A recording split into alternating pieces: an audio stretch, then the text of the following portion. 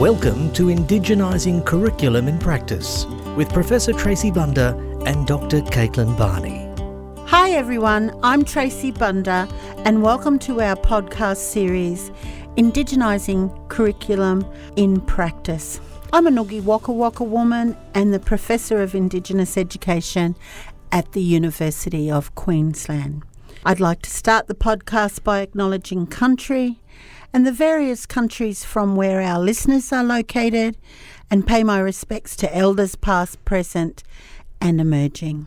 I acknowledge the ongoing contributions of Aboriginal and Torres Strait Islander peoples to society at local, national and international levels. I'm joined by my colleague and co-host, Dr. Caitlin Barney. Hi everyone. I'd also like to acknowledge the traditional owners of the land where we're recording and also where you're listening from, and pay my respects to their ancestors and their descendants who continue to have strong connections to country. I also want to acknowledge that where we are recording has always been a place of teaching and learning. I'm a non-Indigenous woman living and working in Meanjin. In this series, Tracy and I interview Indigenous and non-Indigenous academics about how they're Indigenising curriculum within the faculties at the University of Queensland. Together, we are going to ask questions to unravel the why, the how and the when of Indigenising curriculum. Our theme for this episode is based on the principle of country, and our guests are Associate Professor Stephen Salisbury and Coen from the School of the Environment in the Faculty of Science at the University of Queensland. Welcome. Do you want to introduce yourselves in whatever way is comfortable for you? I'm Coen. Nice to be here. I'm a Traway Puckana. My family's from the Briggs line down in northeast Lutruwita, Tasmania. I'm wrapping up my PhD at the moment in amphibian ecology and physiology and popping into an academic position following that to stay in the sciences. Uber deadly. Thank you, Steve. Steve, if you can introduce yourself now. Okay, thanks for having me here today. So my name's Steve Salisbury and I'm of Dutch and English heritage, second generation born in Australia. I grew up in Gundungurra and Durag country in what's also known today as the Blue Mountains. About the last 20 years or so, I've been in southeast Queensland. My work is as a paleontologist, and that's sort of gotten me all around the country, and it's given me lots of opportunities to work with mob in different areas. And it's through that experience that I sort of pushed for, I guess, what we now refer to as Indigenising curriculum in our school. And it's through that I got to meet Coen, and we've been working together around that theme now for a few years. Thanks, Steve. Would you two mind to talk about your working relationship together? As somebody who's just in the throes of completing their PhD, congratulations, Coen, too deadly. You've had the benefit of being a student working with Steve, possibly a staff member working with Steve. I met Steve as a student and he was my lecturer. It was really when I properly met Steve was afterwards. He'd put together a bit of a survey for staff and HDR students about engagement they were doing on Aboriginal lands and whether or not the people had issues with how things were being done, etc. I think I sent through a pretty detailed response, and he replied and said, I think we should meet in person. But it was clear pretty quickly that we were thinking along the same page, and from there we could, I guess, really mobilise to make some changes. But no, it's been good, and Steve's been good in being able to actually take a bit of work on himself, rather than having me and other mob kind of shoulder a lot of that work. So it's been pretty good. Which is good, I agree, because there's not many mob within the science faculty. So, Steve, did you want to respond to that as well? Your working relationship with Coen? Yeah, no, well, as Coen said, I think it's probably like around 2019 or so, I realised that in our school there wasn't much engagement going on. So I wanted to try and work out who was out there and who was doing what. And thankfully that's how I met Coen and a number of other staff and students, but the numbers were low and not a lot was happening. So since then, we've really been working on trying to improve the level of engagement that we have with First Nations peoples in the places where we teach. And like one of those really important areas is with regard to field teaching, because that's where we can really start to make a difference. And I think it's really important too, and it's something that we haven't really raised within Indigenising curriculum, that this is also about the students as well, not only the non-Indigenous students but the Indigenous students too.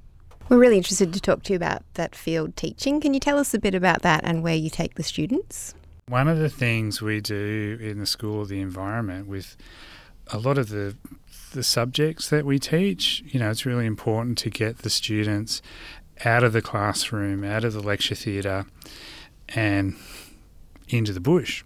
So we try to create immersive learning experiences, very hands-on and based around seeing and doing things.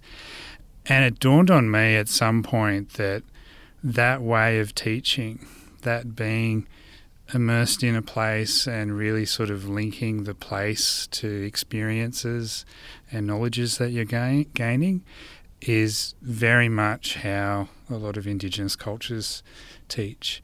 Thinking about that, a really obvious aspect of it was involving Indigenous peoples more in the process of how we teach our students, and also getting the students to realise why we need to do that. I really found the value in field teaching.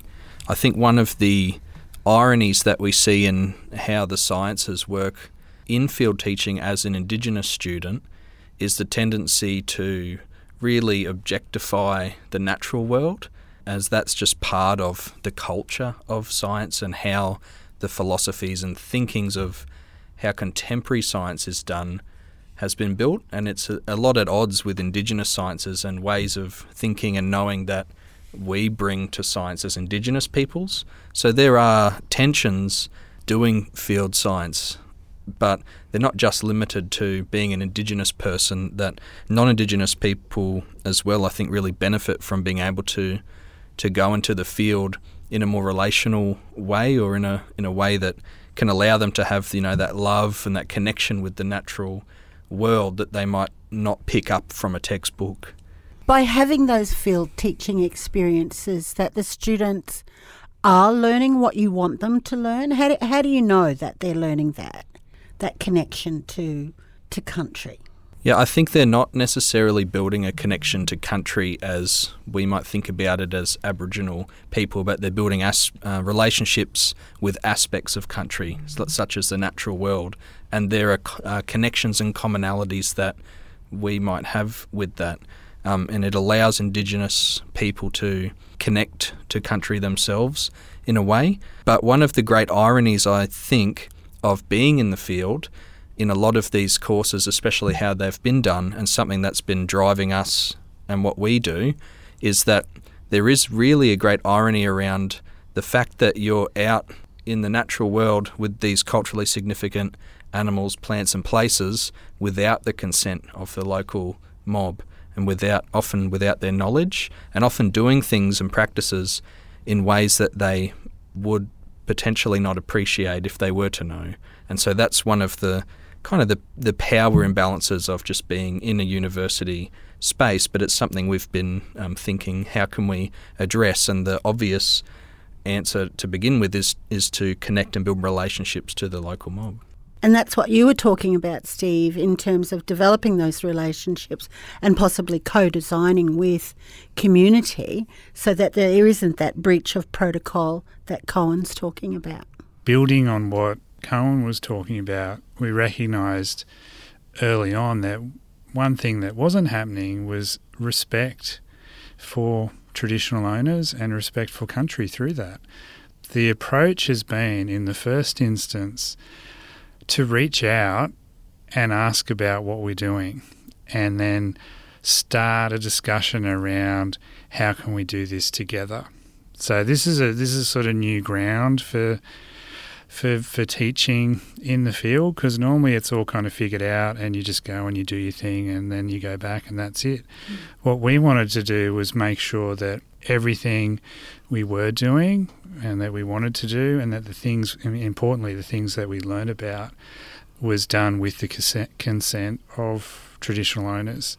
For me, it was about initially, creating a relationship and then creating space within the teaching for an Indigenous voice.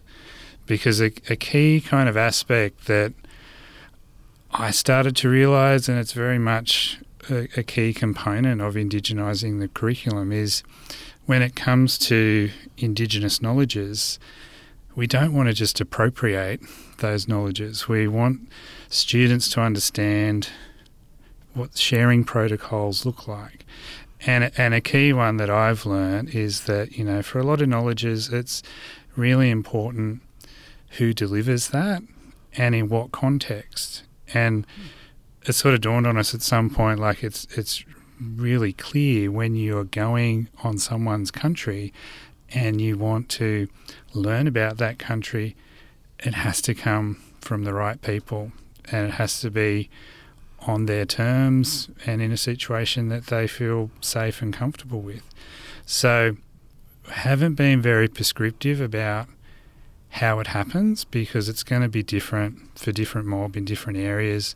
It's going to be different things that they know or want to share with the students. But I just try really hard to create a space where that can happen and let them decide what they want to share and how they want to do it. And my job really is to make sure the students understand why we're doing it that way. The things they are learning, they're remembering it not only in the context of the place where they're learning it, but also in the context of the people that are sharing that information with them. And that's very much at the heart of respecting country, respecting knowledge holders. And I feel like that's one of the main challenges that we need to kind of start to come to terms with regard to content within Indigenised curricula. It's really important too, in terms of a philosophy that is situated under Indigenised curriculum, because it's not perpetuating those colonial practices. So you're not teaching students to be the next generation colonisers, but the next generation decolonisers, which is important. Caitlin? Can you talk about where you take the students, what country and why you choose those locations to take students? And also another question we're wondering about is, obviously there's costs involved in taking students on field teaching. Could you talk a bit about that? Yeah, so the first place where we started to experiment in this sort of area was on Butchulla country, on Gurry, Fraser Island, where I'd been taking students there since, the early 2000s. And it wasn't really until Butchulla got native title in 2014-15 that I was able to make a connection with someone and start the process of trying to work out how we work together. And essentially where we've ended now is, a key aspect of coming anywhere onto new country is being properly welcomed by the right people. So we make sure that on arrival the students are welcome to country, and so we arrange that there's time to do that. And then from that point on, it's really about who can be there and how much time have they got and how do we fit it all into what we're trying to do. So we've had some field trips to Gurry where we've had male and female traditional owners with us the whole time, and they've accompanied us to various places and made sure the students know about the ways to behave around certain areas, places they shouldn't go and why, places they can go and how to think and tread in those areas. Other times, we've only been able to have one person come out and welcome the students, and then we just try and arrange so that we can have a bit of a yarn and they can talk to the students about Butchulla cultural heritage or give them a bit of an overview of where they're going, what they're going to do and what they need to think about. And that's sort of now evolved into a situation where Butchulla Aboriginal Corporation have recently set up their own Butchulla Enterprises, a little company that's aimed around delivering things that are important to get to them. And one of those is Gurri Cultural Tours. So they now have some young up-and-coming rangers, bachelor people that are now being trained to do cultural tours, and they're really kind of getting to cut their teeth with our students. And it's been fantastic seeing that there's a chance now for young bachelor men and women to stand in front of a group of university students and work out how to deliver information around their country in a way that they're comfortable with, and doing it on different locations around the island. And I'm quite happy to see that happen, and hopefully it's going to lead to more and more opportunities for them to be doing that to a broader audience, because up until now, a lot of what people learn about Gurri when they go there is from non-Indigenous tour guides, which I know rubs a lot of people the wrong way. So it's really important that we get the right people talking about their own country and their own stories the way they want to do it. And we're just trying to make that happen in our teaching. In this journey that we've been on, helping people understand why it's important to do things differently is what's allowed us to finance what we're doing. Because initially there was no budget for Indigenous engagement within our school. I had to go every single time and sort of plead for some sort of small amount to be able to pay people for a welcome to country or for their fuel or a ferry trip or whatever. But as there's been an increased understanding of why we're doing this, had heads of schools and executive officers start to go, wow, we need to have a budget for this. And so we've gone from nothing to now actually having a budget that we can start to work with and make funds available to sort of facilitate all these sorts of things, not just a field trip, but whatever it is that's going to help Indigenise curriculum. And that's been a really sort of key step for us, because once you get into this space, you realise how many things we need to be doing differently, and no one wants to do anything for free. So if we're going to follow through with Indigenising curriculum and the Reconciliation Action Plan, there are a lot of things that funds need to be directed to make them happen. And particularly when we're talking about engaging with people external to the university, they don't want to do it for free either. So it's important that we properly remunerate people for all the sort of things that we get them to do. Coen, what becomes important for you in terms of teaching? Because you're going to step into the academic space now. What becomes really important for you in terms of Indigenising curriculum for your future students? I think support for revision will be a big part, because I know coming through the undergraduate system and the postgraduate system that the content that we inherit as teachers is largely erases our knowledges and scientific histories of disciplines that we must make the appropriate corrections, and that's a workload in itself. So I think that's an important thing. Another thing that's really important to me is kind of like how Steve points out, it's important that people will understand why we're Indigenising curriculum. And I think that in my circles I've noticed there's been a lot of positioning and the philosophies that underpin it as maybe like an equity, diversity and inclusion project, but a failure to engage with deeper reasons as to why we will be doing this, such as, I guess, the validity of our knowledges and their rightful place in discourses around knowledge, and I guess respect for Indigenous intellectual sovereignty as well. It's important to have people around you that can understand that and help you in delivering that challenging task. But my experience has been teaching students, they are usually far more open and interested in these things than a lot of the teachers. I think it's going to be a long journey, but one that we can make happen.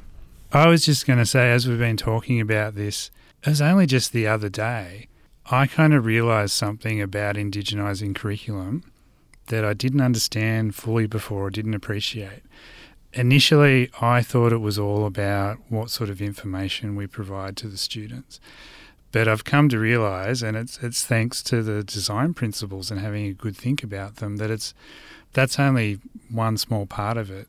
The bigger part of it, and this is what Coen was alluding to, is how we do lots of things, how we do what we do. And that can be part of teaching, it can be in administration, it can be in all aspects of university life. It's really about changing the culture of the university. And like, if through helping people, students and staff realise why it's important to engage with traditional owners wherever we go and whatever we're doing, if that's helping change the culture, then that's good. Thanks, Steve and Coen, for sharing a bit about the field teaching that you're doing. And Coen, it's great to hear about your shift from student into academic as well, and the work you're doing in relationship building with traditional owners, both of you. Thanks so much. And thanks for joining us for another episode of Indigenising Curriculum in Practice.